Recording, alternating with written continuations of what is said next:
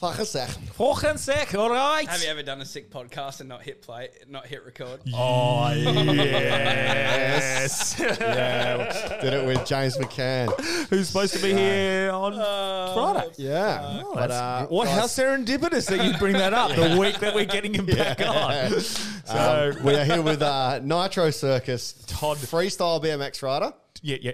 Would we say that? Freestyle BMX? Freestyle BMX rider? yeah. Yeah. Todd Meyn or Meyn. Depends where you're from. Mine. Yeah. Meyn if you're German. But first of all, shout out to our brand new sponsor that Frenchie did an excellent job of. Excellent. Can we just put him in every single time? 100%. Yeah, let's just put... We'll just put him in. Like he's going to go next. Oh, so maybe. like trades all cover and then he just jumps on and we get the audio? Or is that Potentially. too much editing? The listeners will know if it plays right now. Right. Yeah.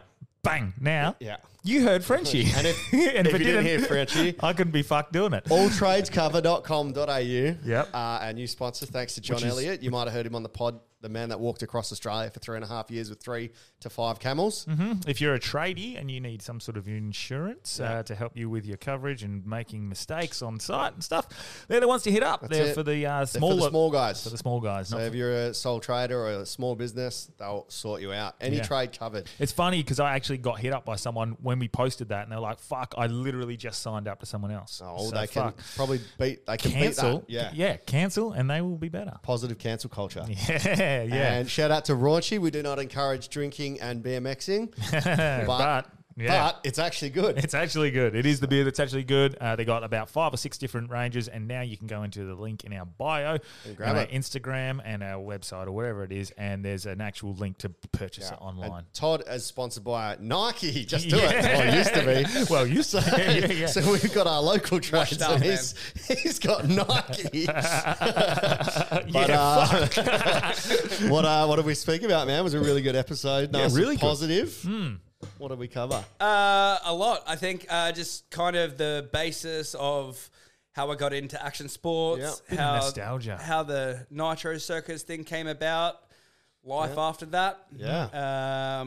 Creating a business. I just from that, we which is didn't really finish cool. the injury list, but That's all right. We'd probably still be going. Yeah. But no, just a good convo. Was one of the injury short-term memory? Yeah, that's definitely, mine. 100%. Man, this was a fucking good episode. Epic. It's motivational. It's fucking insightful. It's happy. Yeah, very infectious, positive energy. And this was a suggestion from a Brody listener. Collins. So shout out, Broads. Listeners, if you have more suggestions, like we say in the podcast, some of them are, but this one was a fucking great awesome. Don't speak too soon. Yeah. Get like one view, I'll be like, shit. one. Fuck yeah. Welcoming Double D. So let's get hard. Let's get on. Welcome to Hard Yarns Podcast. I am fucking fat. Anything Chris White says, please disregard it. 5D is actually a state of being. It's a unity consciousness. That was Hard Yarns with me, Frankie Rose. So I'm going to throw it over to your co-host. Daniel Delby. And Cameron Branch. I would do this and then I'd gong. Free in attendance for the millions listening at home. Let's get hard.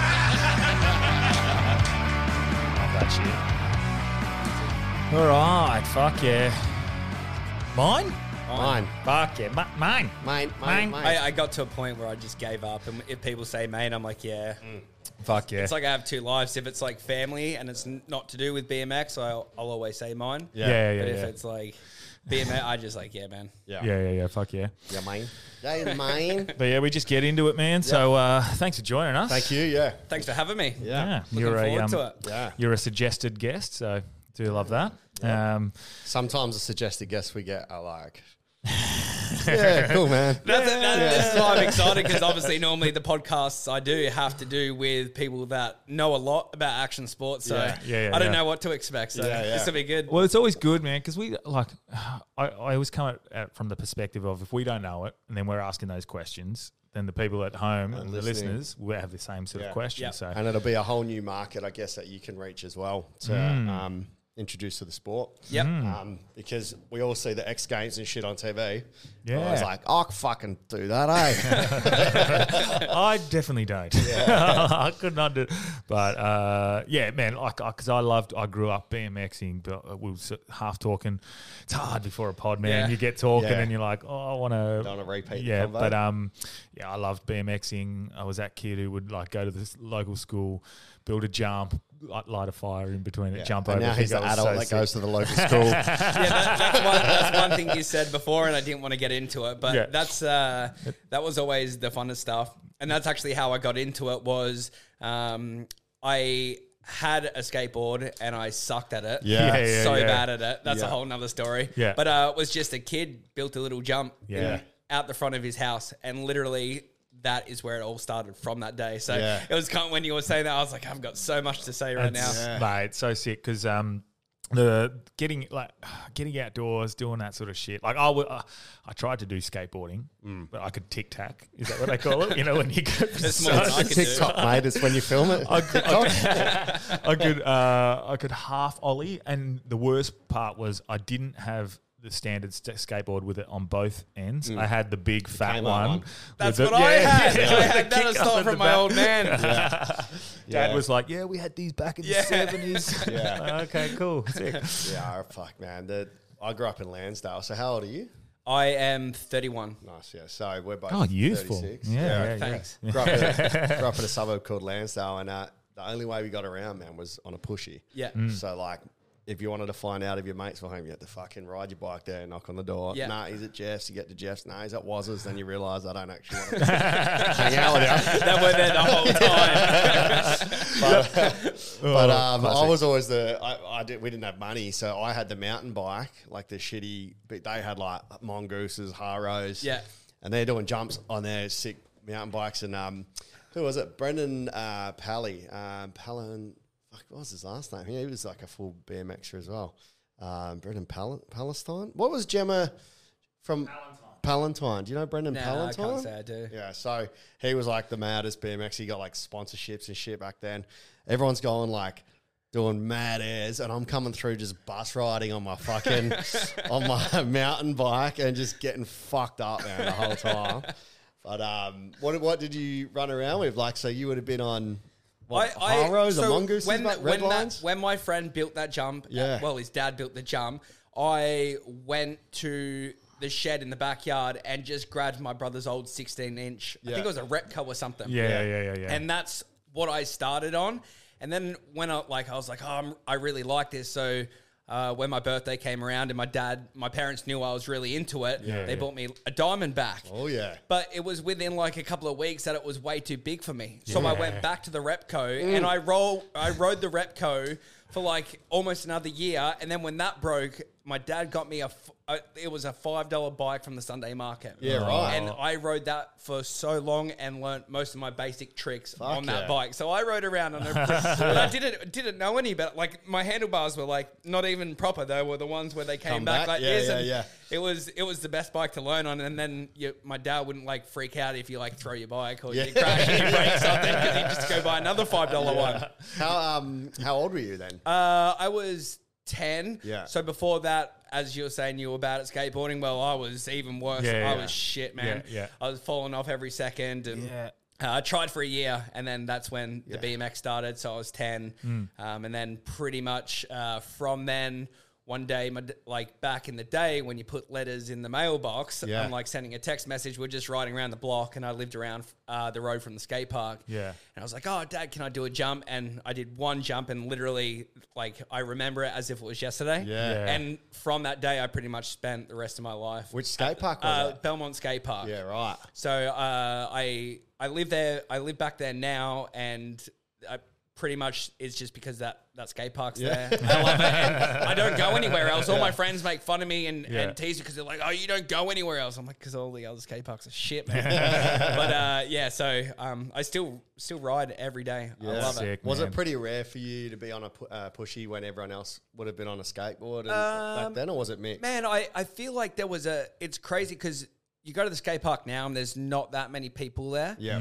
But back then is what we were talking about before, is that like no one's really inside. Everyone's like, where do we go? All right, let's go to the skate park. Yes. So there'd be like from what I remember, like 20, 30 people on BMX and skateboards, because that's where you just go to hang out. A lot of them try and ride, but they were just more there to hang out. 100%. So it was like, even if you didn't want to ride, you just go to the skate park and just go hang out. I'd spend all day there. Yeah. We just couldn't go to Kareen one because you get bashed. Kareen skate park was the most deadly. Yeah, my dad always came with me to that one. And as soon as the sun goes down, you're like, fuck, man. And you can't go through there. Belmont used to be really bad, but everywhere changed. And it's awesome now. Maybe because I'm older. Tough, you know. But there's not much trouble. Did you ever get around? There was one where all my mates that learnt to skate and Pushy and that. It was the God one near us in Wanneroo. The indoor one? Yeah, but you had to go to church to get in for free. So I just missed that. Yeah. So I was at the stage where you'd go on Google and Google skate parks and the directory would come up. Yeah. And I remember seeing that and you're like, oh my God, an indoor skate park, and you click and it was closed. I'm like, shit. I just was on the other end of that. I can't remember the name of it. It was right near us. It's literally on Wanneroo Road. It's where Whitford's Ave is, and it's on the corner. But it was like the God Squad. Like you'd have to go. If you wanted to skate for free, you had to go to church first. It's now a boat store. Yeah. It's now a boat. Do you have to go to church before you get a boat? Is it free?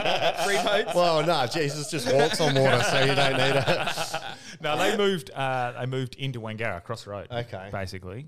From the memory. church or the park? The church place, and it's pretty smart. They've got everything there, man. It's pretty sick setup. If you do want kids to get into it, only reason I did the flooring there. That's why I know that. But with the Haro and stuff. So my hack was my dad was and mum. My mum and dad, when we grew up, we had fuck all money. So dad got me like some secondhand bike. Yeah. And I went and somehow I got hold of a Haro sticker. And I stuck it on the bike. So I was like, I'm riding a Haro. I sanded it all back and painted it black so it wasn't the original colours and everything. I've definitely done that before. Yeah. I was saying before, like you said you sort of just waited for all your mates to be up. Like that's what I used to do. Like I used to go out when I was in year 3, year 4, and I was saying I'd bounce the basketball. Yeah. And just by yourself. Yeah. Or the footy. Just so all the kids in the neighbourhoods knew someone was outside. And that's like an alarm clock. Yeah, it was like everyone would run out and be like, right, let's go to the park. We go kick the footy down the park or play cricket or whatever. And or bike. Like we had a hill. I grew up in Greenwood, and there was a hill on my, I guess, cul-de-sac. And we'd ride down. And it was the first time I swapped bikes with one of my mates. And I always had back brakes, pedal brakes. Yep. Yeah. And he had handle brakes, and I think I know where this is going. Fucking zooming down like fucking fast, and then I go to brake and I go, and I'm like fuck, and I skid out and then slide, and it's the first time I ever had with my whole body, man, just fucking face. Like I had the helmet on, but like I still had a graze on my face, arms, like the whole lot. Yeah. And then just this family out the front going, oh, that looked like it hurt, bro. Yeah. No shit. Cheers, can you help me, cunt? I'm like 10 years old. Yeah. Fuck, man. This is funny. We've got a guest on. We're just talking about our. But I'm agreeing with everything because instead of that, I've definitely gone with a back and front brake, and I run mine different to everyone else. So I've gone to hit the back brake, and it wasn't the back, it was the front. And that doesn't end well. Fuck. I remember we used to have pegs on just for dinkying. Before pegging meant something else. And anytime we do a jump, if you fucking missed your footing, I'd fucking shin the pegs. And shins on the pedals, man. I had a hell bad habit when I land, my foot would come off. Yeah. So I'd always just land one-footed, straight in the ass, the fucking seat. And it's just, but I legit have dents in my shin. I can still feel it. I do too. And if someone said you have to wear, because every time I ride, I can't just go have a chill session. Yeah. It's all or nothing. So I wear knee pads, shin pads. I got my ankle braces. Yeah, nice. And always wear my helmet. But if someone said you have to pick one thing just to go have a chill session, I would pick my shin pads over my helmet. Even though, there's nothing, there is nothing worse than getting the pedals to the shin, hands down. And you do feel so old talking like back in my day, this is what we did. But it was, and you said it before when we were chatting, we got the arse end of that sort of era. Yep. With no and phones. You'd almost agree that now these kids would actually probably look back on what we used to get to do and get up to as like, fuck, that's way better than what I Yeah, do now. I think that's the one thing they can look, well, Yeah. not speaking for them, but Yeah. I'm pretty certain they'd be like, man, that was sick. Like, they Yeah. actually hung out outside and did things instead of me waiting for my friends to message me back, which is, I think, what even we do now. Because when I think 100%. I don't even knock on doors Where are anymore. you? I'm, And like, now- I'm at your house. now they just don't text you back. Left on red. People's bikes out the front when you knew they're in but not answering the door is the same as being left on red. left on pedals. oh fuck. But yeah, I think you said that you don't forget that feeling of that first jump. And there was something magical, I think, even like going through a car park and you could jump from one part of the garden bed and land on the other. There was something magic about that and something about feeling like, that sense like of achievement. flying. Yeah. And like, it was good because there was people that knew how to build jumps and there were people that didn't. And it all depended on like the lip and like you'd get like a boost of air. It's crazy, man. So Or you get something that doesn't work Yeah. and you eat shit. I grew up literally across the road from, the remote control racing tracks? Yep. Yeah. I grew up across the road from a remote control racing track. So there was clay everywhere. So we had this big pile of clay and we just dug out the middle. So it was hard as fuck. It was like perfect. Biggest lip, but really fucked us up. Yeah. But we did good. It was like clay's so easy to mold, not like sand, like yellow bricky sand just fucking falls apart. shovel. You know, like, Someone but we that had a clay. shovel was like, that was like a gold fucking piece of equipment, man. When someone would rock up with a shovel and then you'd find carpet on a building site. Yeah. To put Oh, on. yes, That the was- carpet. Yeah, that's how you'd fucking, Make it good. So you've started as I feel there we go, I'm nostalgia. Back it out, hey. Now tell us about your amazing achievements. So like you've gone from like doing neighborhood jumps to figuring out you can do it at the skate park. Yeah.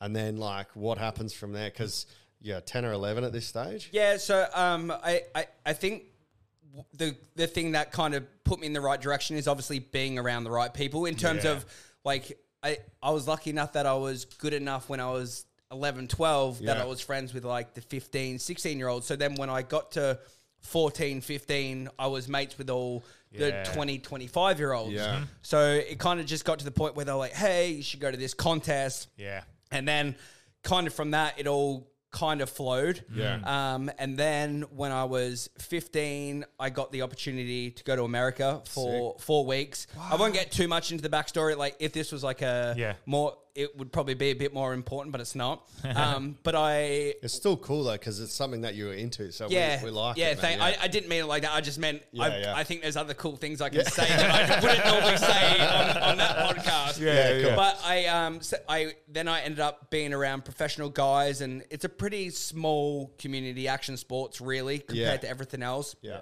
So I met this Aussie pro at this contest in Sydney, and he was like, "Hey, you should come and stay with me in America." But that's How old was he? I was 15. And he's like, but that's what I mean. Like, this is how it is. Like, it's almost like there's no age. As I said, I was 15 and I'd be going around to a 22, 23-year-old's house to go hang out. Yeah. And like, I mean, even now I'm 31, and if a kid at the skate park is 12 or 13 and he is sick because they're so young nowadays, like it'd probably be my best mate because You're like godfather or mentor almost. Yeah. So I went to this place, Greenville, North Carolina. It was pretty much like the hub of BMX. It was this little country town. How did you get there? Like, Because I met this guy, Colin McKay. He was this Aussie pro, Yeah. and he lived in Greenville, North Carolina. So if you were to go to like an X Games finals list, out of the 10, 8 of them would be living in Greenville, North Carolina. Right. So I think a lot of people would know, listening to this podcast, who Dave Mirra was, or Ryan Nyquist. Yep. So they moved to Greenville, North Carolina. I'm not sure who built theirs first, but Dave built his on one side of the town. And then I don't know 100%, but there was a little bit of a falling out with him and Ryan. And then Ryan, whoever it was first, went to the other side of town and built the other best skate park in the world. So you got the 2 best skate parks in the world. in North Carolina. You've got Miro on one side, Nyquist on the other. Yeah. And it was kind of weird because where I kind of got introduced was Mira's side. Yeah. But it was like, if you rode Nyquist, you were there, but there was no kind of beef. Yeah. So that's what he was like. Come stay with me. So he's like, but if you're coming, you should go to Woodward, which is an action sports camp. If you're a little kid, it's like the only place you want to go. It's just a camp, and all you do is ride. Yeah. So I went there, and within 2 days, I met this guy Joey, and he was 22, and he was like, "Oh, what are you doing here? Where are you from?" I'm like, "Here for 2 weeks, but then I'm going to Greenville." He's like, "Oh, no way, I'm moving there." He goes, "You should just come and live with me." So I hadn't even got to this Greenville place. So after this 4-week trip, I went back home. Was your old man with you or anything? Or so wasn't, but some life stuff happened. My old man's like, "Fuck it, life's short. Yeah. Go, let's do this." I'll So support sick. you. So the supportive side of your parents. Yes, that's great. So he was like, "Look, mate, I'll support you. Let's like go for it." Yeah. So I finished school at the end of year 10, and then packed my stuff and moved to this Greenville place with this dude that I met for like a week and lived with him. Wow, was he sick at riding? Yeah, as well? he was all, and same deal. A lot of people just moved to the town because they were trying to make it. Yeah, you know, like What high school did you go to? I went to Trinity. Right. Yeah. So your private school teachers would be like, I don't know if this is the best career move. And I don't even remember a lot of it, like, just because you're so young, but I remember the nightmare my old man went through trying to pull me out, trying to tell him that he was doing the wrong thing, and which for, probably a lot of people you'd say it would. Yeah. I'm just lucky enough that it worked out. But a father supporting his child's the actual dreams. one that's like, that seems a bit like, fuck. Like, but you would have been killing it up to that point. You would have been all right at what you were doing. I guess he saw... Yeah, he's not going to just saw have the potential. Some spud kid, and he's like, "Yeah, go for it." And it's crazy because even though I always wanted to ride my bike, I never was like, I want to be a professional BMX rider and make money and live in America. All I wanted to do was ride my bike. I know that, like, it's just all I wanted to do was ride my bike. Yeah. I never thought about, anything else in terms of, I want to do this and make money, or... Was it even a real possibility back then to create an income, or was it just starting the extreme games? It was probably at its peak. Yeah. So it's a lot different now. I kind of feel so like... it's kind of like it's a lot harder now. Yeah. Is it like when all the PlayStation games were coming out and it was really popular? Yeah, so there used to be a contest called the Do Tour. For us Aussies, we'd call it the Jew Tour, but they say do instead of Jew. Yeah. So it was a Do Tour, and that was a massive contest, and that gave a lot of people a job through it because there were so many stops every year, and there was money for last place, and that's when there was heaps of sponsors, like people getting sponsored by the most randomest companies, just because it was on TV all the time, and it was something big. Yeah. Was that as in Mountain Dew, the Dew Tour? Yeah, Mountain Dew. Yeah. And it was a massive, like, it's a real shame that's not around anymore. Yeah. And the sport isn't as big in terms of being able to make money. Same deal, I just got the guys maybe a couple years before even better position. Yeah. But there's just the contests aren't there like how they used to be. Used to be. But it was also popularized even in like music videos. You get like Alien Ant Farm in a fucking empty swimming pool, and like all the people around skateboarding on the BMXs and stuff. It was popular. It was cool. And for some reason now it's mumble rap. So like, it doesn't quite like... It's more like, and especially now, like I look at it and it's like, but it's more like athlete and eating well and that like BMX and skateboarding quite hadn't got to that point yet. Yeah. Like I feel like in the last 5 years it's really come about. There's always those top 10 dudes taking it really seriously. Yeah. But now it's like, especially because last year was 2021 the Olympics. That was the first year it was in the Olympics. So now the whole thing's changed in terms like, used to let's ride Do Tour, but now it's like this whole process of let's do these stops for Olympics, and there isn't as many sponsorship opportunities. And So sorry, so you met Joey, and you're going to move to bit off track there. Yeah, we always do this, man. Perfect. I warned him prior to the pod. Yeah, so pretty much after that first quick trip at 15, moved to North Carolina, and that's kind of where it all started. Yeah. And I just wanted to ride contests, and that's all I wanted to do. And anywhere in Perth, it's so far. Yeah. You know, like that's the only bad thing about being in Perth is... Yeah. You know, I could move to Sydney, but 4 hours away on a plane, it's no different to being on the other side of the world. You still got to get on a plane to go home. Yeah. So if you're going to move somewhere, you might as well go where it's the best. And it's pretty crazy, man. Like I never, like I was like friends with Mira. Like he would text me like, "Hey, Sesha," and like I still think like, man, like I was so lucky. Like me and my dad hang out all the time, and we'll always just sit there and we'll talk about this stuff. But that was an era. There was like a 10-year period, and I probably got to live, 7-8 years of it. Yeah. And like I wasn't at the level of all these guys making top 10 at these contests. I was still a long way off.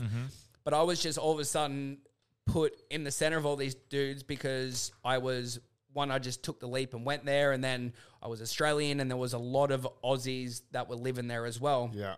And it's not like anyone could go ride these places, so I couldn't believe that I was kind of allowed to just go ride these places. Like, it wasn't like, we'll go ride whenever. You had to wait from a message from, there was only like 3 people that had keys. Wow. And one of them, obviously it was Dave and this other Aussie, Ryan Gutler. Yeah. And he kind of was the one apart from Colin that started the Aussie invasion. Yeah, right. So then heaps of Aussies moved over there and then kind of got a bad name. So they're like, fuck all these Aussies, man. They're coming, because there used to be maybe like 8 dudes riding a session. Yeah. And now all of a sudden there's like 15, 20 dudes at a session, and it's it's like the Coachella of BMX. It's like Aussies everywhere. And it's one at a time. It's not like a big skate, like it's a massive skate park, but it's one run at a time. Yeah.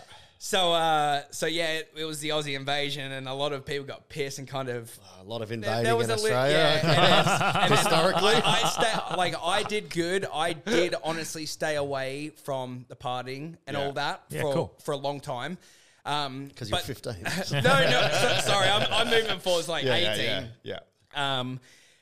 But there was like a group of Aussies, and they would go out and cause havoc, man. Yeah. And that doesn't sound. And it got to a point like where, us. and it was a little like college town. Yeah. So like all the frat boys and all that stuff like hated the Aussies. Yeah. Because all the Aussies would go out, and all the girls would want to go hang out with the BMX riders. Yeah. And, Yeah, because they hate the Aussie accent, don't they, those girls?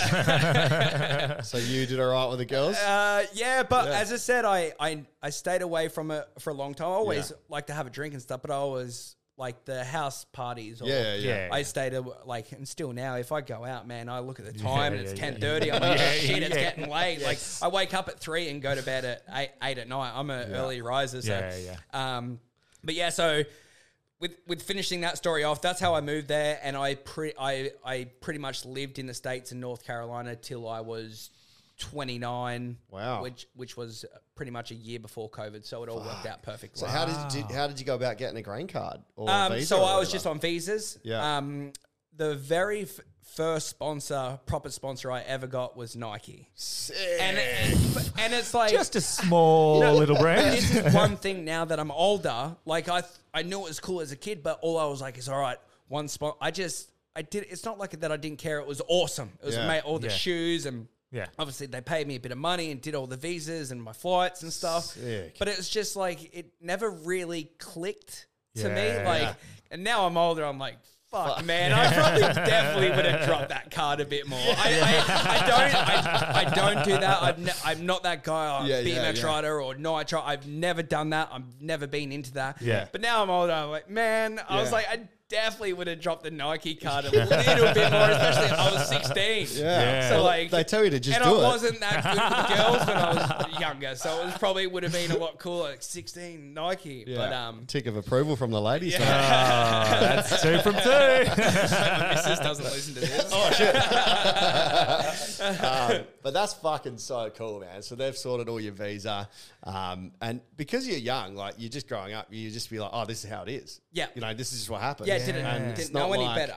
Yeah, because you haven't had like a full-time job, you haven't had anything else. So I will go back a little bit before I moved to the States. Yeah. I actually, same deal. It's not like my dad gave me the money. Yeah. I worked a job 6 days a week. Sunday through Friday, wake up at 3 a.m., work till 10, just in fruit and veg market, packing orders. Yeah. So I didn't go over there with, like, I didn't move over there. I moved over there with your money, the money from the summertime. Yeah.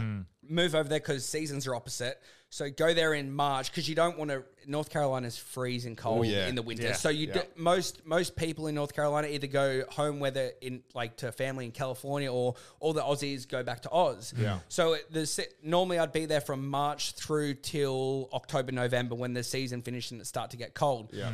So I worked as much as I could, saved as much money, and I budgeted so hard and made sure that money lasted. Of course, Dad helped me out a little bit, but it's not like Dad was like, here's 20 grand, or it was almost like, do you need a little bit of help, son? Yeah. Do you know, like... And that's a thing, you've got that passion, like that motivation behind you to get there, but you had to earn it.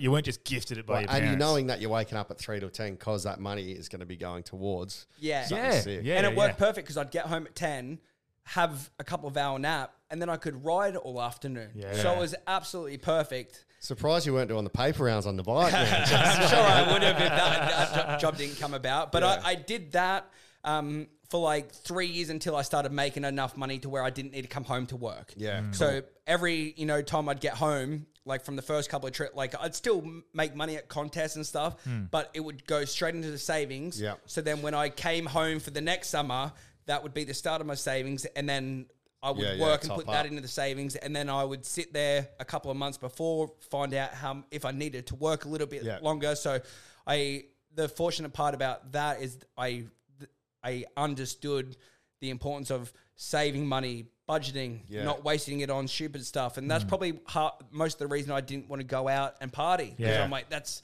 most of the money, like buying beers and taxis and stuff like that. And it's not like you missed out on having fun. No, like not at all. Because then at the contest, it'd be a sick after party and the stuff was free. and we'll go more into this with Nitro. But I took advantage of that more than anyone else, to where they bullied tied us. I'm like, fuck you. If it's free. And now I'm older. They're like, fuck, man, I wish I did that shit. But we'll get into that. We can get into that in a bit. But that's such a good example of someone just earning what they're trying to get to, instead of like just and also also just baby steps, like reinvesting the money you make back into the process. Like we try and do that with the podcast, and I recommend that with anyone, any sort of business. Any money you make at the start, reinvest it back into your business, reinvest it back into your passion, and get better equipment or whatever, better training, whatever it is. And that you're the perfect example of that. Thank you. Yeah, that's really it's pretty switched on. But I did that. So I did that for like 3 years, even with it. Like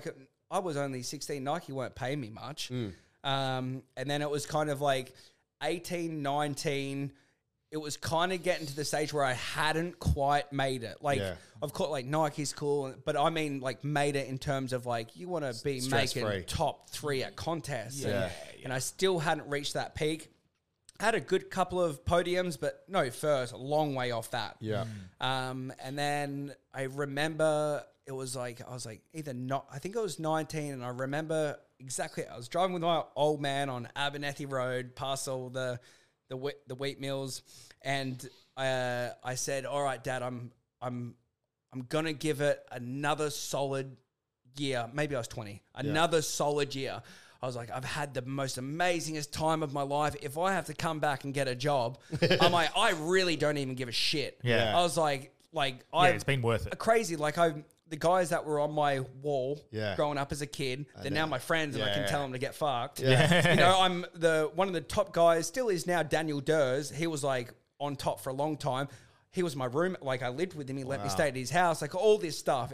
I couldn't believe it. So I was like, pinch me sort of stuff. So I was like, if nothing, next year I'm going to give it everything I have. If it doesn't work out, I'll, start trying to look into maybe getting a job. Fruit and veg packing. So that's kind of the next year I went back. So this is where the Nitro story kind of starts. Yeah, cool. Because before you start that, it's just bugging me, and if I don't say it now. Go for it. the BMXing that you're doing, is it freestyle like tricks or is it racing? Yeah, freestyle BMX. Yeah, So okay. like ramps, like yeah. flips, double flips. Because there's racing as well, right? Yeah. Which is the stuff that's got to the Olympics. Yeah, so that I think that got in maybe 2 or 3 Olympics ago. Yeah. But the BMX freestyle freestyle's is in what now. Yeah. that's Cool. the cool stuff. Yes. Yeah. They're both. It's crazy. There's some of the racing people have just as bad injuries. Fuck, they're flying. It's man. crazy. Yeah. So Crazy. Nitro Circus come in. Yeah. So a lot of the guys that I rode with Aussies, they were on Nitro. A couple of them were on Nitro Circus already. Yep. And I was friends with them just from like being, I guess, acquaintances, riding with each other, seeing them at contests. Yeah. And that was back in the day when Nitro was an Australian, like owned by it was an Aussie company. Yeah.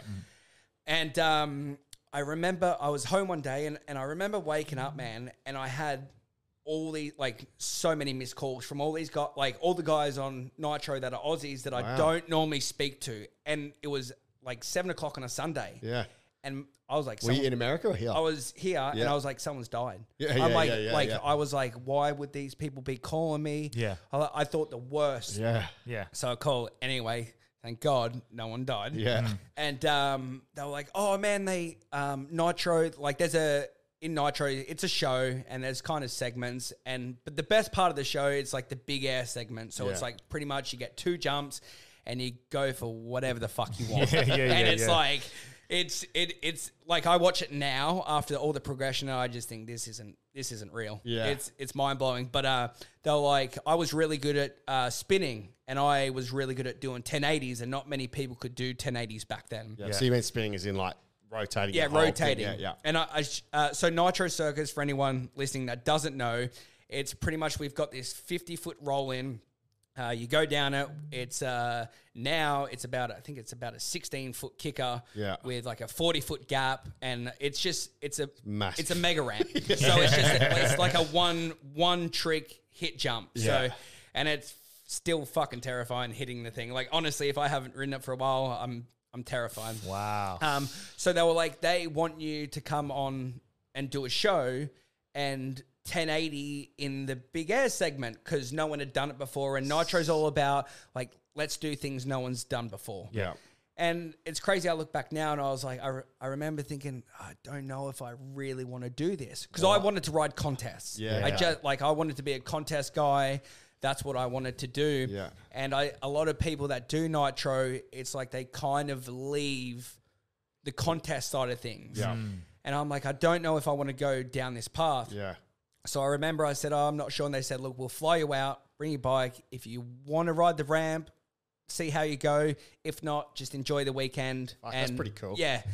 Where was the show? It was I believe it was Gold Coast or Sunshine Coast. Cool. So I went out there and of course I rode the ramp and they wanted me to try the 1080 and I rode the show and I tried, but Nitro don't care if you crash. Like people like you crashing more than what they like. They didn't pay you to come and see you do something cool and roll away. They want to come see you crash and eat shit and get hurt. Like it's crazy how that works. But so there's no real pressure. Yeah. You know, it's just being there and trying.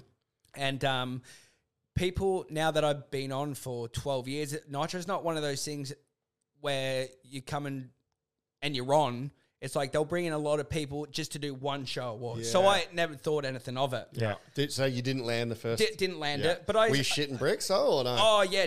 Like I still can't do that trick on that ramp. It's crazy. Wow. I just can't. There's something about I can 1080 a 4-foot ramp. Yeah. Maybe a 3-foot ramp depending on the steepness, but I'm pretty much 1080 anything. Yeah. But I cannot spin this ramp. It's like you go so far. You know when you just spin the front wheel and you try and move the handlebars, how it feels? Yeah. It's like the force of the front wheel spinning, going so far. I just can't do it. Physics. Because has anyone done it yet? Yeah. But fuck. they not the way, like I spin a lot different to where everyone's, it's like a corked front flip 1080 thing that they're doing it. Right. Because I've seen you did that 1080s in 10 minutes, or was it? Yeah, 1080s in Is that a world record? I don't know. I just thought Surely. it sounded cool. I got home, I had a break. I'm like 1080s, 10 minutes. I'm like, this will be cool. I tried to crash the first one when I went to film, and I was like, oh, maybe this is bad. But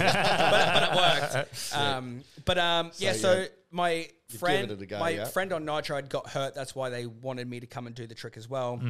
And they said, can you come do the next show?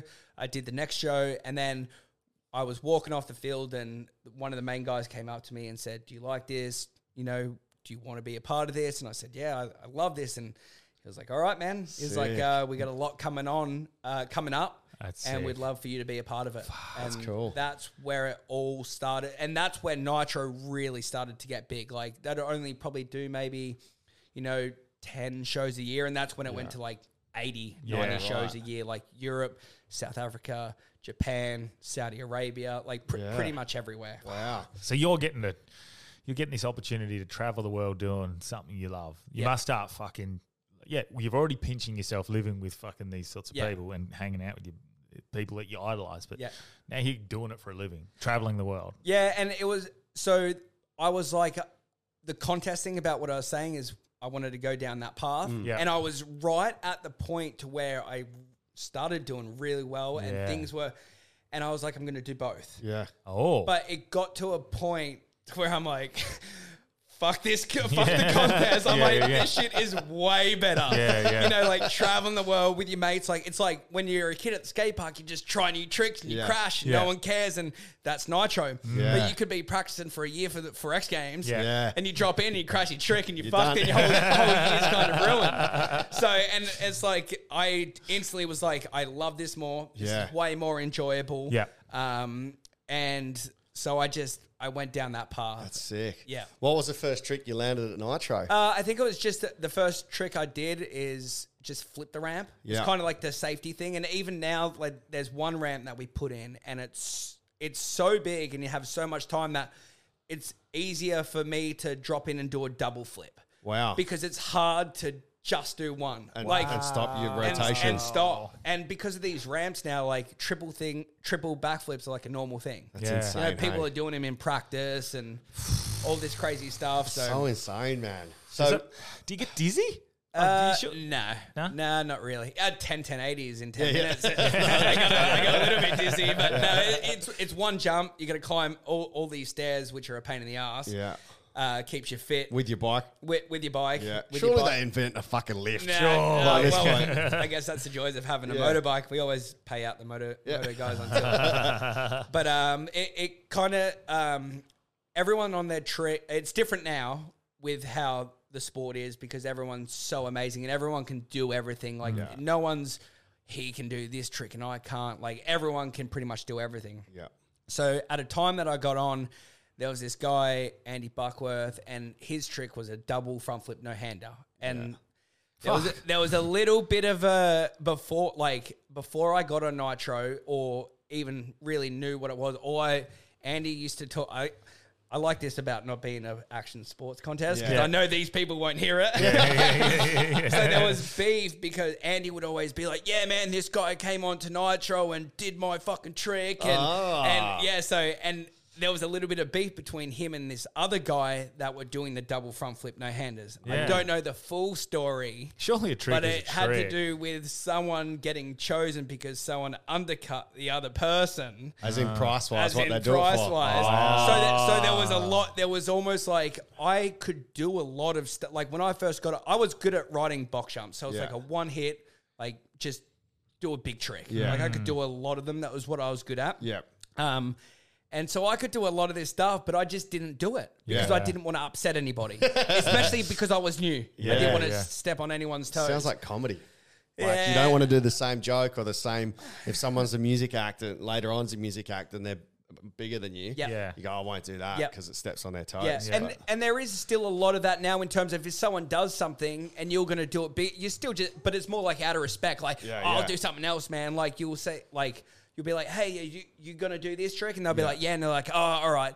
And they'll be like, why? Oh, were you going to do it? Yeah. Oh, no, you do it, man. It's cool. Yeah. Whereas back then it was like kind of like trademark. You don't go there. Wow. And so it's good that the culture's changed because as a fan, you want to see people doing. Yeah. I'd like to see you do it. I'd like to see someone else that I respect do it. That's how it is now. Yeah. But it wasn't back then. So and because that's what sets him apart, right? He's like, I'm the guy that does this. Yeah. You're the 1080 dude. And now you're This is just the thing. easily replaced because everyone can fucking do it. But I could do this double front flip no-hander trick. So my on that, the first tour was a Europe tour. Yeah. And Andy's one of my best mates.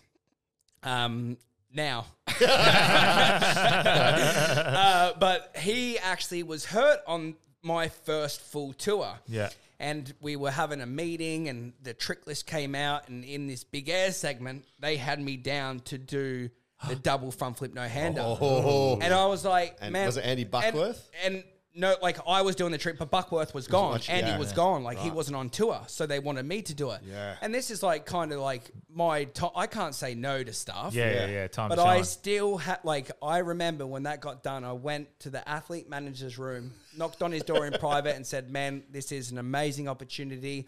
Like, this is really hard for me to do, but I can't do that trick. Yeah. I said I wasn't going to do it. Yeah. So I didn't do it. Oh. So I just did double front flips. You were the Cuckworth. So, but everyone was like, man, just do it. Yeah. Just fucking do it. And I was like, I'm not doing it, man. Like, this is my first tour. I'm not going to step on anybody's toes. Nice. And then... A man of principle. But then we were kind of at the end of tour. It was my birthday. We're in Amsterdam. Wow, yeah. And I remember I went to drop in to do a double front flip. And... I was that high, my hands came off. But to me, like, I'm weird with stuff. Like, it was honestly easy for me to do a double front flip no-hander. There's something about like pausing, taking your hands off and having a look. It's easier than just snapping in and thinking, fuck, where am I? Where am I? Where am I? I have no idea. Shit, there's the ground, open up. Yeah. And one of my best mates now, Matty Wyatt, he was like, man, he's like, fuck him, just do it. Just do it. And I dropped in and I did it. Fuck yeah. And I got called into like the main, like the CEO, the owner who made Nitro, like called me in, and he obviously knew that I said no to doing it. And it was my first tour. I wasn't getting paid what everyone else paid, which was almost like another thing, like don't come on Nitro unless, don't ride for, because they don't want to be undercut and then be cheaper again. And I mean, just like any business or company, like if someone's like coming UFC and does fighters, if someone does the same job as you for cheaper and loves it, like it's just the way it works. It's not BMX or action sports, it's life. But so he came in, and that was another reason why I didn't want to do it. And he actually put me on the pay everyone else was. Oh, sick. Oh, wow. So Because of that. Because of that. So I'm... hang on, because you refused to do it, or because you did it held sick on the last one? I think the whole story of it. Yeah, like, okay. Didn't want to do it, held out, Yeah. did it perfectly, didn't crash. Yeah. And then it was, sorry, Andy, fuck you, man, I'm doing it. What was your relationship with, like, of the owner? Had you met him before? Yeah, was this like... Mike Pora,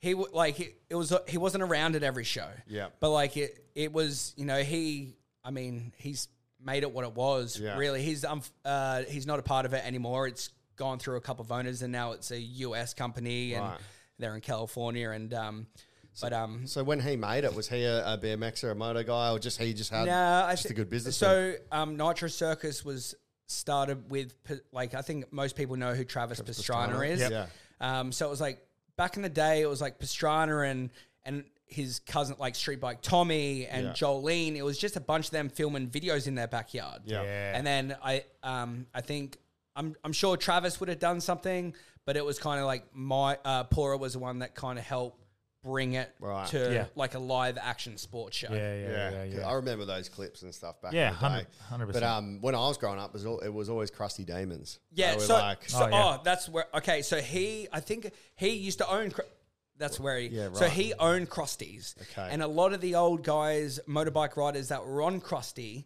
came over to Nitro. Right. But I'm like, Krusty, the badass moto dudes, like heavy, and that's why a big part of why they changed from Krusty's to Nitro is because they wanted to change it into a more family orientated show. Yeah, fun. They didn't want the, drinking and all this associated with it. Yeah. And so they changed. That was the direction. Yeah, they see, went my with it. cousins. Oh, I know we call them cousins, but he got offered to ride with them, but his mum was like, he was 15 or 16. Yeah. She's like, no way. Yeah. Not until a few more years because they were just party animals.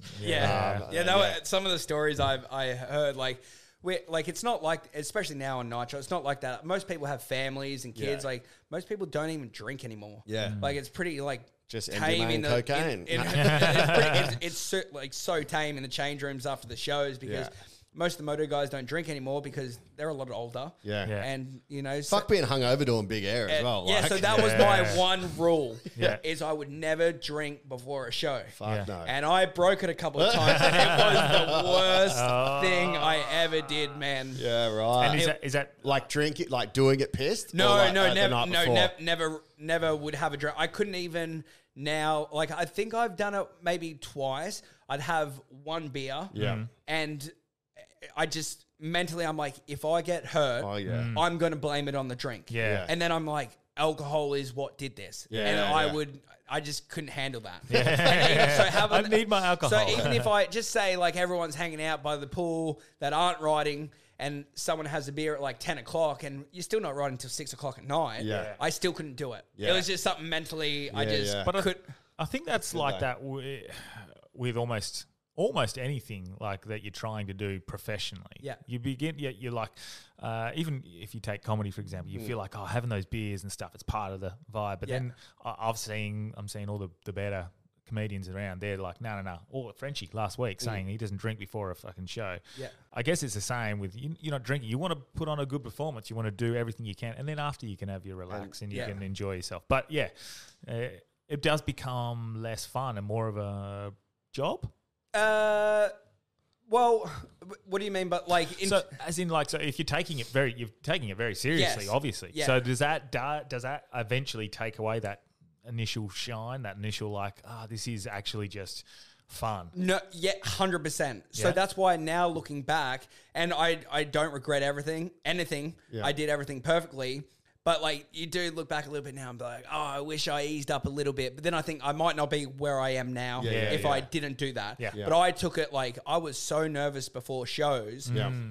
Because I'm like, I want to ride well and impress like Nitro and make sure that even though we're all mates and we're here riding, I want to be the guy that lands my stuff. I want to be the guy doing new tricks. Yes. I want to, so there was always being nervous before shows or tours. Have you ever been the first to do a trick? You know how there's always a guy that's the first? Yeah. What are you I've first done of a few things? I've done a few. The two main ones, which I don't think anyone's done both of them, which I'm pretty proud of. One of them is a double front flip tail whip. Yeah. So it's like obviously two front flips and the tail whip is where the bike goes around. And that... When do you do it? Do you front flip, straight off and the then... start. Oh, So with double front flips, you don't front flip off the lip. Yeah. I pull back, and as I get to the top, I hit my brake and snap forwards. So if you miss that snap, which I've done a couple of times, and even if I was to go do one tomorrow, it's all I think about, which is probably the worst thing to do. Yeah. But you're always like, don't miss the snap. Yeah. If your brakes aren't working, because I pull back, snap, hit the brake, and it...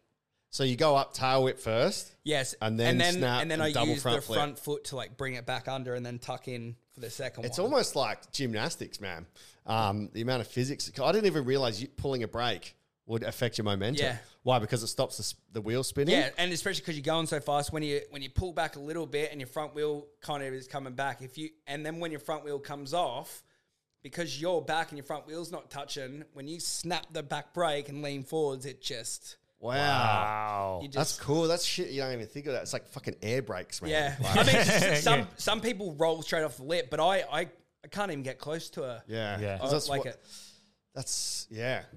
incredible how because you're people- going up, so you have to force yourself forward at the same time. Is that counterintuitive? Because you wait till you go... Momentum's you're going forwards. Yeah. So because your momentum's going forwards and you're going pretty fast, it just snaps. Yeah. So, So you're first to do a tail whip double front flip? And that was probably the hardest trick that I've ever done. Like in terms of I've rolled away from it 3 times out of like trying for 4 years. Wow. Yeah. And so like on the Nitro ramp, like even though it's bigger and it's scarier, like it's a lot safer because one, it's an airbag, but we have we call it a resi that goes over the top, so you can't tell, and does save your fall. Yeah. Okay. So man, I probably tried close to 1,000 times and rolled away from 3. Where do you practice? Do you practice on that big ramp or in the foam pits? Yeah, How do you like- practice that? Yeah, so at where we're at now, you just do it straight to the landing. Yeah. But we also have like massive flat airbags. Yeah. Well, there's a couple of foam pits, but airbags are just easier. Yeah. Low maintenance, that kind of stuff. Yeah. Yeah. So that took a long time to do. Yeah. And they're pretty cool. I've only ever landed it once in a show. Oh. And it was in when we did a show here at the Optus Stadium Fuck when my yeah. dad and my grandparents were there. And like I haven't done one since. Wow. I What don't was the think- response from the crowd? Yeah, was it and bananas? even like the Nitro, right? Like all your mates, because they know like how long you've Yeah. been trying. Because I'll just be in there at practice, like just go and just try it. Because I want to do it for myself. I don't even care. And that's the thing about what we do. Most of it, like it's still like it's cool. The crowd's there. Yeah. But we just care about just Intrinsic like, motivation. comedy Yeah. stuff. Like you want to put a good skit together. Yeah. You want to put a good piece together. Yeah. Like- Is there a you're trying to think together these tricks and like, nah, that's not possible, and then you sort of go, nah, fuck it, I'll figure out a way to put it all together. Yeah, Sick. yeah, but it's crazy because now it's like I can't even think. It's next level at the moment. There's It's so like many variations. it's like you see something and it's mind blowing, but it's just like it almost doesn't register because it's on such another level now. Yeah. It's like when you watch a slam dunk comp and you're like, someone's got to think Yeah. of something. Something like, new. and someone will, Yeah. and then you'll be like, what Yeah. the fuck? And then Yeah. it'll be 10 years before someone else does something. Yeah. What was the other trick then? The other one, this is a really cool story as well. It's a double backflip 360 no hander. So you do pretty much the Just way I spinning, do it no hands. is God. I do a 360 backflip. Yeah. And then I don't know how it works, which I'll tell you the story in a minute. But it's crazy. You go off the lip, do a 360 backflip no hander, and as soon as you put your hands on, it's like where you are in the spin just stops, and you just do a straight backflip. Oh, backwards. cool. I don't understand how it works. Yeah. And I learned Physics. it on accident. Yeah, right. So I was trying to do, I was like, go to my friend's house, Jed, he's got a massive foam pit with pretty much the exact ramp. I'm like, I want to learn triple backflip no handers. Yep. And went to do a triple backflip no hander, and because I got scared, I looked, and I did it first on accident. Fuck off. I did it first go. So I've never done it without a no hander. I can only do a double backflip 360 no hander. I cannot do a double backflip 360 on its own. And every time I think like if there's been a big break between a tour, like COVID, I hadn't done it for like 16 months, and I'm like, fuck, I'm scared. I'm like, did it first go on accident. Obviously, I know what I'm doing now and how I did it. Yeah. But any time I think I'm like, well, I did it. Is there any shit like that happens where you go up and like something goes crazy and you just land and you've done a 360 fucking that reverse was nollie exactly thing? what it was. Yeah. There's not many things that things can like do that, and I don't understand. What about doing a... That's fine. That's good, though, I reckon. Has anyone done like a dinky down the ramp, So flip, change positions? So there's a part in the show on the BMX where Jed will go down. He's like a big Kiwi bloke, and Orchard. and that's all we do that all the time. Jed bro, I spoke to him this morning. It's funny, always. Cheer. Curtis, he's probably the smallest onto him. He'll grab onto Jed's waist and go down on the pegs, and they'll do a flip. Yeah, right. So that there's a part on the motorbike side where the max they've done 5 people on a motorbike. Oh my God. 5. Yeah, see, And it's like I used to get on the back with the cousin that got asked to ride for Krusty's, man, Yeah. and he had a decent sized jump. It's probably like from here to the end of the room, and I was on the back. That's about and we were 3 doing it. meters? It's fucking shitting 4 bricks, meters? man. Just Wow. going like I'm putting all my trust Yeah, in him. yeah. Fuck that with 5. The person that's in charge, was it Jid? No, it wasn't Jid. But I've done it before just to do it where there was 4 of us. I was like, screw it, I want to do it. Yeah. And it's just different because you can't do anything. Yeah, you got no control. You can't do it. And Fuck, I hate that. there was one show where they totally messed up, and it was Cam Sinclair, who was the FMX rider, and one of the people like tweaked their head and threw, and Cam fell off the back of their bike and just sent these guys just completely missed the ramp. Goodbye. And just fuck? Off the One sides. guy shattered both his legs. The other guy shattered both his wrists. Were they guests or Guess. like not riders, but like volunteers. People, yeah. Volunteers. That's one. Yeah. They were volunteers. wow. Yeah. Fuck, man. Yeah. Well, that's a good segue into your gnarliest injuries. You have to have got a few. Oh, surely. Yeah. Are you put together by pop sticks or No, what? I think I've had a pretty good run. Yeah. Touch wood. Yeah. I'm coming to the end of it, so I have had a good run. I've done in one my tib, fib, and ankle. All that in was one hit? that was a big one. That was probably probably was the biggest setback I've ever had. It was my first injury. During Nitro? Or? No. Nothing like Nitro. These crazy ramps is stupid stuff. Yeah. Same Touch deal. wood. That's definitely wood, right? Yes. Always, but all good. Yeah, right. Nitro. Wow. It's always when I'm doing stupid shit. Yeah. Like at the skate park, like doing, like something small. Like 1080s. No, like honestly, like just something stupid. You'll just go to do a tap in your front wheel clip and just stupid stuff. But that was a big hit. I got, Was it you land like you put your foot just down? put my foot out. Yeah, right.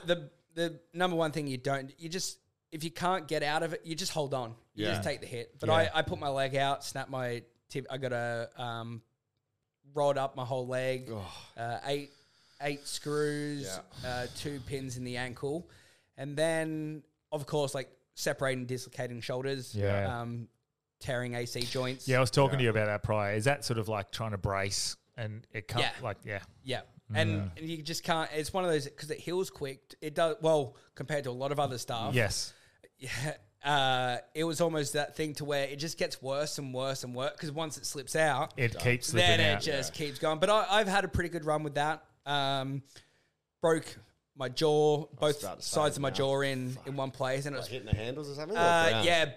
bars got me, and that was on a motorbike. I fell, and the bike got me underneath from the full face, knocked me out for like uppercut.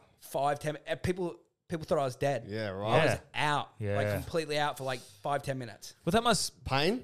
On it, I think I've been pretty good with pain. Like, man, probably the adrenaline. Yeah. I remember waking up, like smiling, having a laugh at the back, obviously in a bit of pain, but Yeah. I think it's just the bad injuries to where it just cuts Yeah. a lot of the nerves. Yeah. And I've spoken to a few guests about this who put themselves in life-threatening situations, but you put yourself in very dangerous, potentially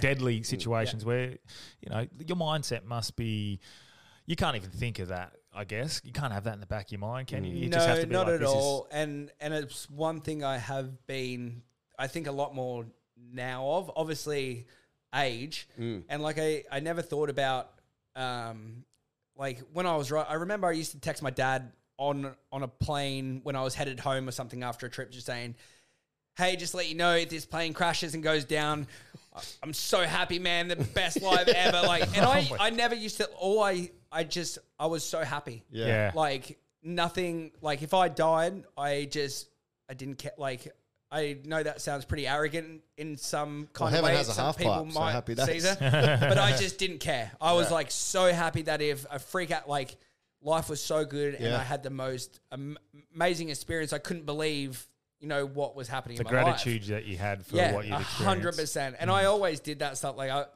a bit of a journal guy, and I always done that stuff. And so I was always very appreciative of what was given to me, and I never took things for granted. Yeah. And I always made the most of things. So, I just, at that time, I never cared. And injuries, the worst thing about getting hurt is thinking, what am I, like if I broke something, the first thing I think about is, what tour am I going to miss out on? Yeah. I'd start counting the weeks in my head and thinking of the next trip and what cool things I have coming up. Like that's the worst bit. Yeah. Do they have insurance for you if you get injured? You make sure you got your own insurance, especially in the States. Does it also because what I'm finding now when I get injured now, for example, in football, it's not missing out on football anymore. Yeah. It's the missing out. I don't know if you got kids or anything like that. But for me, it's like missing out on like I can't run with my daughter when she's riding a bike or something like that. So my mindset's changed. Mine was it was like, fuck, I'm going to miss 6 weeks of footy, the thing I love the most. But I now don't think it's, Todd's dad can ride when he's riding a bike.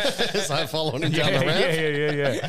But so my mindset's changed now to just general life. Yeah. I want to be able to go for a run. Yeah. I want to be able to go do this. I guess to a point now, you'll be getting to that point where... and I am at that point, but then I still do it, so I try not to think about it. But now it's more like I think, is this worth it? Yeah. You know, like if it's something that I really want to do and like it's going to be worth the reward, I guess, like I won't not go for it. Yeah, like, for sure. You know, like if we're somewhere and there's an epic crowd there and it's a big show, like I'll do what I need to do. Yeah. But like sometimes, like if you're not really feeling it and you know it's not a big crowd and you know it's just a little show, like I'll just be like, this isn't worth the risk. Yeah. Whereas before when I was younger, I'm like, one person, who cares? Let's go for it. So what?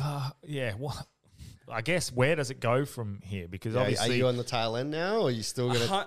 I am on the tail end. I always said 33, and obviously in action sports, it is, you know, there is a certain limited time that you have. Yeah, you got a lifespan. And I saw a lot of guys that we all looked up to that were just blowing their cash. Yeah, so do you mean, when you say lifespan, do you mean like as in physically you can't keep up, or just like mentally I'm done with this game? Physically, and it's just like anything, like, you know, the guys now, the top guy, it's like, it's incredible, but now I'm looking and there's this 12-year-old, 6-year-old kid. Yeah. And like he is on it, like it's incredible. He's blowing everyone. The crap he's doing some stuff I can't even do. He's 6. It doesn't look real.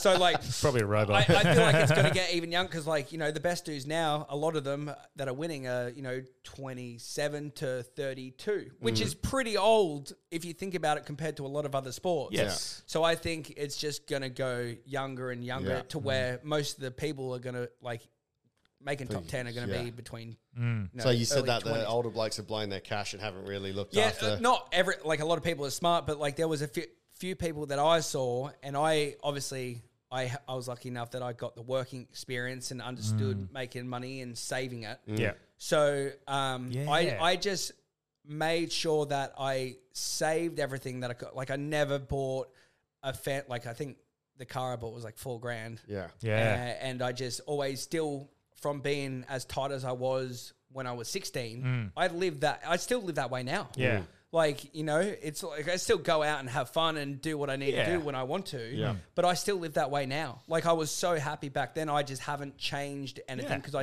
don't Live need within anything your like means. that. Did you guys get paid like a weekly wage or something, or is it like so with the contest riders, like a lot of people, like you have either Monster, Rockstar, Red Bull, and you get paid, you know, a salary. Yeah. And then, you know, then clothing brands, bike brands, it's all like a year contract, 2-year contract, 5, whatever it is. But with Nitro, we got paid per show. Right. And some people at the start, they were on a salary to run certain, you know, a helmet and stuff like that, but it changed. But we just got paid per show.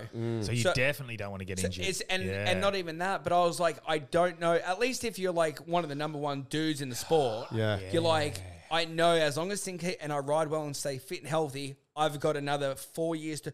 Nitro could have ended the next tour. Yeah. You know, so I never knew where it was going to go. Yeah. So I just, and this is back to the story I was saying, how I used to get made fun of.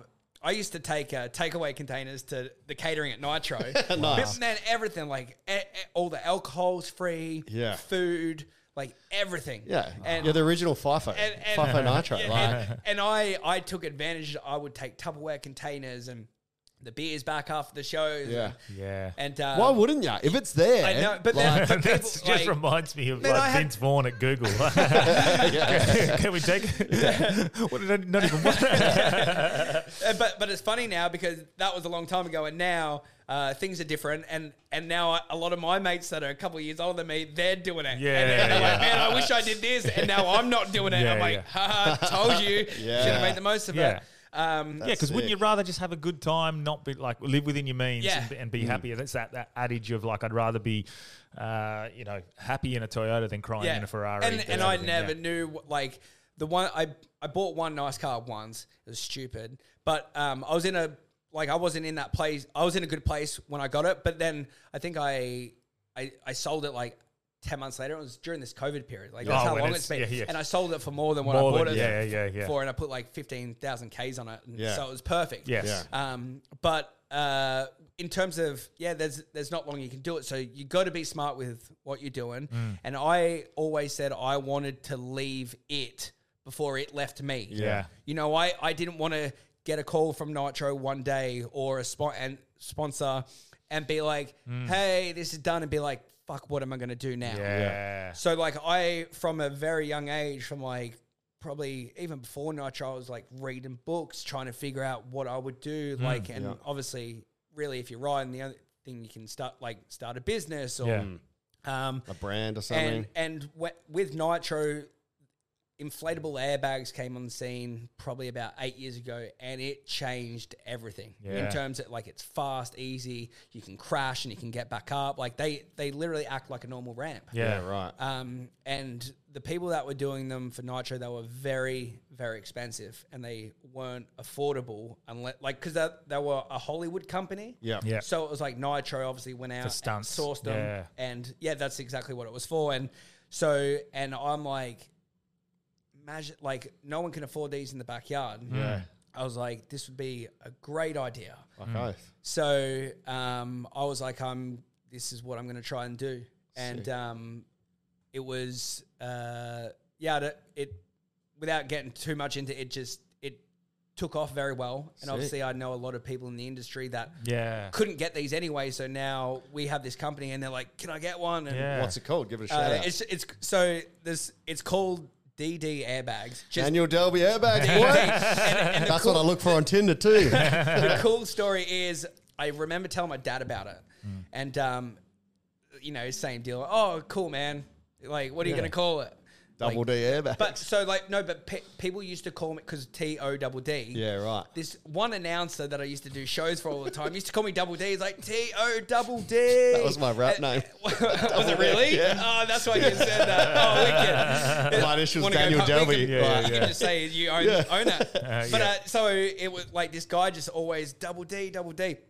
And my dad was like, and it was a while ago, so I can't believe my dad even said it. He goes, oh, what are you going to call it? Double D airbag or something? And I said, I'm going to call it that. Yeah. I'm like, so if something does happen with it, I can say, you named it. Yeah. And it started off well, like didn't expect it to go as well as what it did. Yeah. And then COVID happened. Yeah. Yeah. And then all the skate parks in the world shut down. Yeah. So people wanted ramps. Yeah. So it just kind of took off to another level. So when you say the airbag, are you making the ramp from air, like a airbag ramp? Yeah, so it's the whole thing's an inflatable. So you roll it up, you can chuck it in the back of your... And you've got the lip and the landing. landing? The lip is, you got to make the lip, make the ramp. Yeah. So it's just the landing that blows up, blow-up landing. Which is the hardest thing to build, move. Yeah. The most expensive. Yeah. And so then COVID happened, and as I said, now it's cool because all this stuff that happened, like... In my earlier days of BMX, like I can't believe I'm meeting this guy, and I can't believe I'm the people that are buying the bags. Like Nitro buy bags off me. I heard that. I heard those athletes. People say, "What do you do for a living?" I say, "Sell bags." You get a bag. You get a bag. I knew that was coming. I'd say that all the time. I when I'm out, sometimes I'm at a party, I'll say, "Oh yeah, the bag's going really well." Someone will look at me. Shit's Nitro, boy. But it's crazy because now it's like, man, these people that I still didn't really get to meet on a personal level, all these people, they come to us now. Yeah. And it's like, I get my enjoyment. Like I sit in front of a computer for most of the day now. And I love that. That's where I got another place to put, my energy. If you ever get into blow up girlfriends, hit me up. Hey, I can make double D airbags. I was going to say. But it turned out double D, that's what probably a lot of people think. Double D, blow up. Yeah.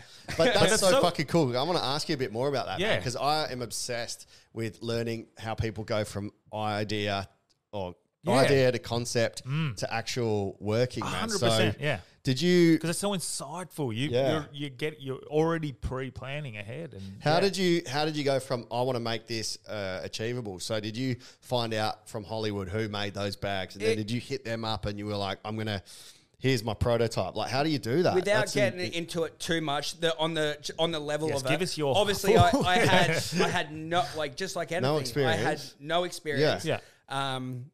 And I just had to figure out a way not to make them $100,000 and make them more affordable for people. And I was like, how do I do this? So obviously, once I kind of got the product sorted, I got lucky with it. It was almost perfect. Yeah. It did exactly what I wanted to do. Did you have a prototype where they sent you it? Yeah, this is the cool and same day I was saying to you before that I don't normally talk about this stuff because I try and keep it private but this is a different audience, and so I just find it fascinating that you've got this idea and you find the right manufacturer, the right person to create a prototype. Like, you would have had no idea how to do it, and you just work it out as you go. Even now, 6 or 7 years in, like, there's still, like, every other week there's something. Yeah. And but like, even building a business. Yeah. Like turning it into a company. Figuring it out, I guess. Sick. Yeah. And but how the idea came about was back to the Nitro thing. I remember I got a call it was like, could have waited till after the new year. I think it was like a couple of days before Christmas, and I got a call from the athlete manager. I think it was 2016.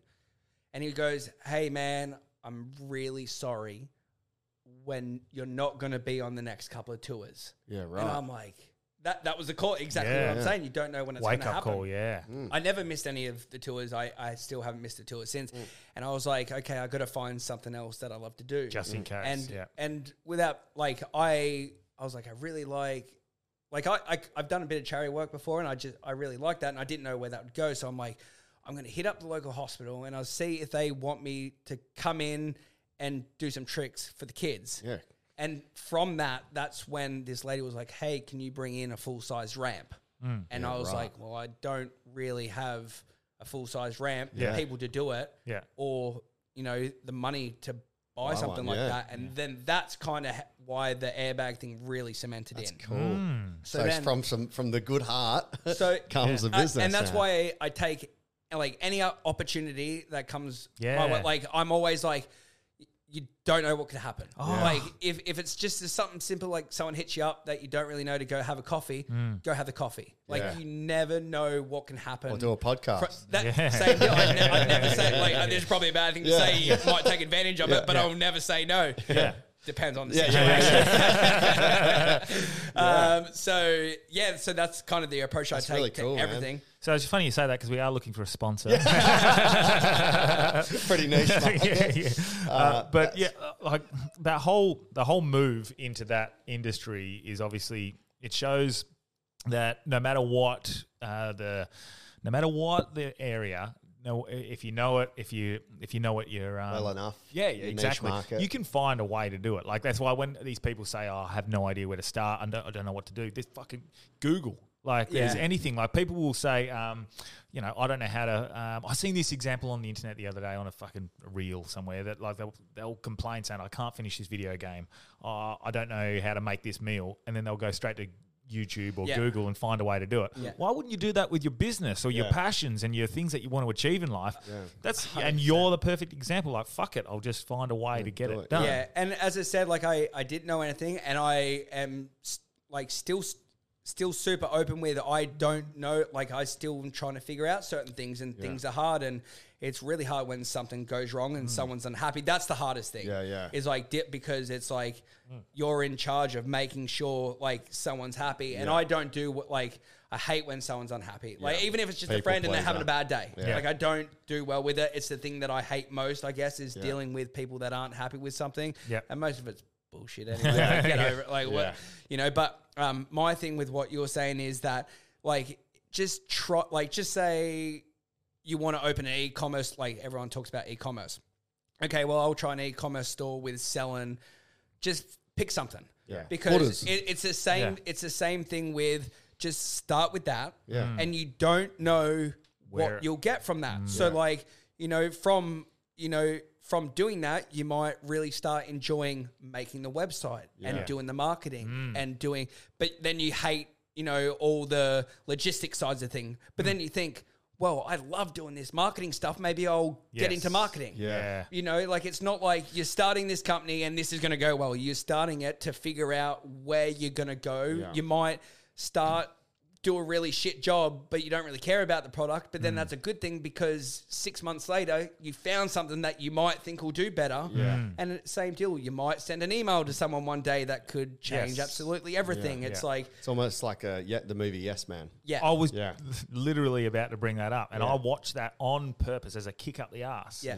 Because it's not about literally saying yes to everything. Yeah. It's about opening yourself up to opportunities when there's Something will come from yeah, it. exactly. Like, And even if sometimes it's a shitty little gig where you might get fucking $50 instead of your normal $150, but Yes. I'll go there. And then from that, someone in the crowd will see you and book you for a corporate. And you're like, if I didn't do that, then this other opportunity wouldn't have And that's presented what itself. it's all Yeah. like. That is the core of it all. I Yeah. think. Yeah. Like, don't turn anything down. Like, depending on what it is. But just take any opportunity. Like, especially if you're not there yet, you can't say no to anything because you don't like you're not in the position to say no yet. To that. Yes. I'm in that right now. Before coming here, I've hit up Astor Theatre for teacher comedy night. I'm shitting bricks. I'm like, do I do it? bro. I'm Do it, like, bro. because I'm looking at the risk. The risk is about 12 grand that I'll lose if it doesn't work. But then I'm like, I think, can I do the 700 seats? Is it going to work? And I'm like, I always think, my I God, think gotta- about this all the time. And this is a thought I have, if I was on my deathbed and I had 2 more hours to think, would I regret doing that or not? yeah, And if you know straight away, so I know you're obviously going to go do it. I am. Yeah. But this is You the know, thing. like- You'll hit it out the park, bro. Yeah. And then it'll create that worst case scenario, a learning experience for you. The universe has presented you to me. Perfect timing to have this chat. And man. it's not like that's like the 12 of it's a lot of money, but it's like this is what you love. Yeah. You know, you're doing it like it's the experience, the same deal. Someone you might meet and someone, you know, it's the whole thing of deal it. with it. Yeah. Fuck, maybe the next Up and Joke, we can get Todd to come and do some flips live on stage. Call me a joke. That's our. No. That's a good idea on Yeah. at Astor. Bang. Do a little Fuck flip. yeah. I got a couple more years. Have you ever done like shit indoors, like in like a school assembly? Yeah, and I do that still, and Yeah, that's right. my favorite thing to do. Yeah.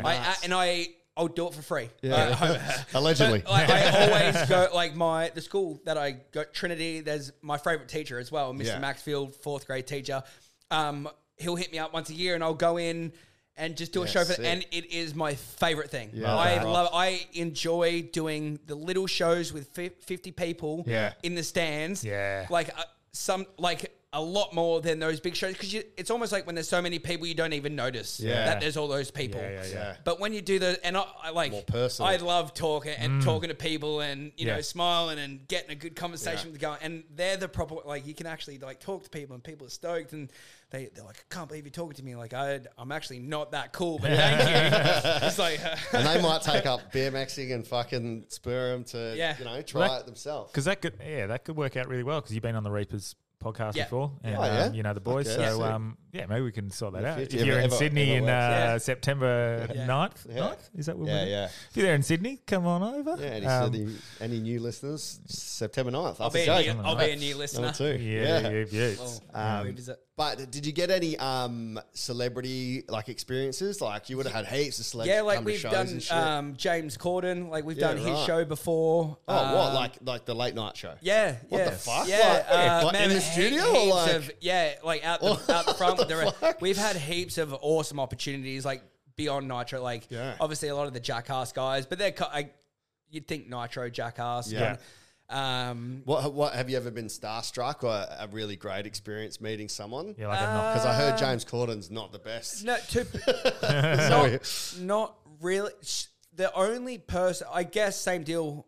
It's so many times that things happen, and it just kind of gets to a point to where like, is this real kind of thing? Yeah. And you don't Oh, kind of just get blown Beyonce away. and Jay-Z, But all right. out of all the people now, like still Pastrana. Yeah, right. Like, you know, hang out with him, like drinking beers or riding or hanging out at his house and, Yeah. you know, saying, hey man, what's up? Texting him. Like, it's pretty cool. Like, Yeah. he's one of my, I can say he's one of my mates. Yeah. But still, when he's around, and I'm still like, it's crazy. It's almost like because I have so much respect for him. Yeah. That it's like, you can't, and a lot of these other guys that I was lucky enough to become friends with, they're my really good friends, and I can tell them to fuck off, and you know, like, let's go out for a drink. There's still like not the level of, it's a different kind of friendship to my friend that I grew up with. Yeah. Because there's this respect and level that I see, like, I still look up to them. Yeah. It'd be like being mates with Joe Rogan for Schultz or someone. Yeah. Where like they've come up and now they're part of the scene that they've always seen and put on a pedestal. Yeah, 100%. But where was your favourite city as well? Because you said you did like fucking the United Arab Emirates, did you say? Yeah. Like, I wouldn't have thought it was a big demand for BMX. And it was crazy that it was from that show, it was on the Sunrise News because it was the first show that they allowed the women to either sit on the same side as the men, I think. Yeah. So honestly, and actually, I'm not even going to go there. Fuck, so many Saudis. But dude, like it was a pretty nerve-wracking experience. Yeah. And Bin Laden's cousin invited bunch. It was like the cousin invited Trav and a couple of the guys to his house to show him their car collection. Wow. And man, it was like... Some of Bin MX. Oh my God. It was crazy. And then obviously because we're coming there and it's like the first show to where the women with the man, it's like... Well, we're coming in and kind of interfering with their culture. Yeah. And I remember, I'm sure it's like a publicity thing. Nitro was like, Sunrise, you should do a piece on there for like marketing or whatever. But it was on Sunrise. Very progressive Nitro. It was like, but it was a pretty... Because the money they've got over there is insane. Crazy. Hey? Like, next level. And what, they invited you to come over? Or So a lot of Nitro, like some of the Nitro shows, like a promoter will buy it. Like a lot of it's put on by Nitro. They take the risk. Yeah. Whereas, you know, like the South African shows and the Japan shows, it's bought by a promoter, and then it's on the promoter. Then I guess as a business, the business doesn't, which would be Nitro, don't care about how many tickets they sell because they've already sold the show, and then therefore it's on the promoter. Yeah. But my favourite place, obviously apart from Perth, which is why I moved back here, and I'm at the age where it's just me and my dad, so. I'm at that age to where it's my turn to kind of be here, and you know he's getting older, so that's why I moved back here. But North Carolina, I love it. Yeah, I love it, especially where I ended up, like the last city I lived in, which was Cary, North Carolina. It's just perfect there. It's like really nice. Yeah, nice I went to was Charleston near there. Yeah. So Charleston's awesome. I went through Charleston when it was fucking snowing, man. Like everything was just frozen. But went and watched North Carolina. That's Michael Jordan's college team. Yeah, went and saw them. Everyone was super hospitable. Like the accents were fucking. They were funny, man. Yeah. I don't know if I've told this on the pod before, but in Charleston, we're trying to order a taxi. Yeah. Okay. I said, I rang him up. Hey, mate, just want to get a taxi. He goes, I'm sorry, buddy. I can't understand you. I said, I just want a taxi, man. He goes, mate, I'm having some real problems understanding you, buddy. I said, I just want to get a taxi cab. He goes, I'm hearing you loud and clear. You got a really fucking North Carolina accent. Is that what you did? I literally. That's so good. I did.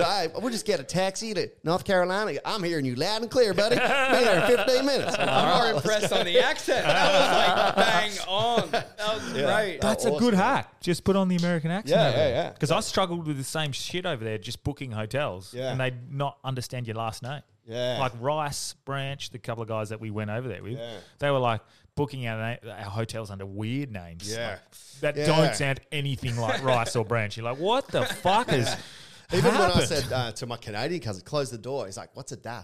I'm like, the door. He goes, a da? I don't know what a da is. I'm like, door. He goes, oh, the door. Door. I remember we always used to go to this place, Jersey Mike's, which is like a sandwich sub place. Yeah. And obviously tomato. Yeah.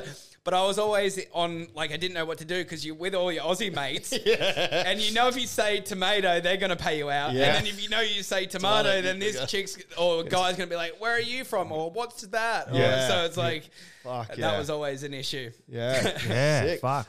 We haven't done this for ages as well before we wrap up because I feel like we're getting to a natural 125. landing. Yeah. Fake news we used to do a lot is like rumors or anything that in the industry about yourself or the industry that you've heard that is just absolute bullshit. Like anything that's sort of fake news or a rumor, or even if it's a rumor that turned out to be true, like something. Has any of that happened with That he likes double Ds. People are like, people are like, oh man, Todd, he's done this, or there's like beef in the industry. Far out. And if there's not, it's fine because maybe on the maybe spot, one or two that but probably couldn't tell them because they came true. They were rumors, but I was telling everyone they were rumors.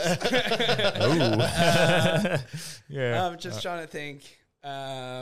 Nothing pretty crazy. As I said, I was pretty tame. Yeah. Is there any beef between the moto guys and the BMX guys? No. It was the same deal at the start because there was such a difference with age gap, like a lot of young 20s and they were kind of 30s, where it's a lot different when it's the same age gap, but late 20s, early 30s to 40s. Yeah. You know? I'd imagine there'd be like riffing and banter, like the BMX is saying they're fucking pussies for not pedaling and but putting in the effort. Banter. But it was always like it used to be weird. There used to be separate rooms for us, like the FMX and BMXs.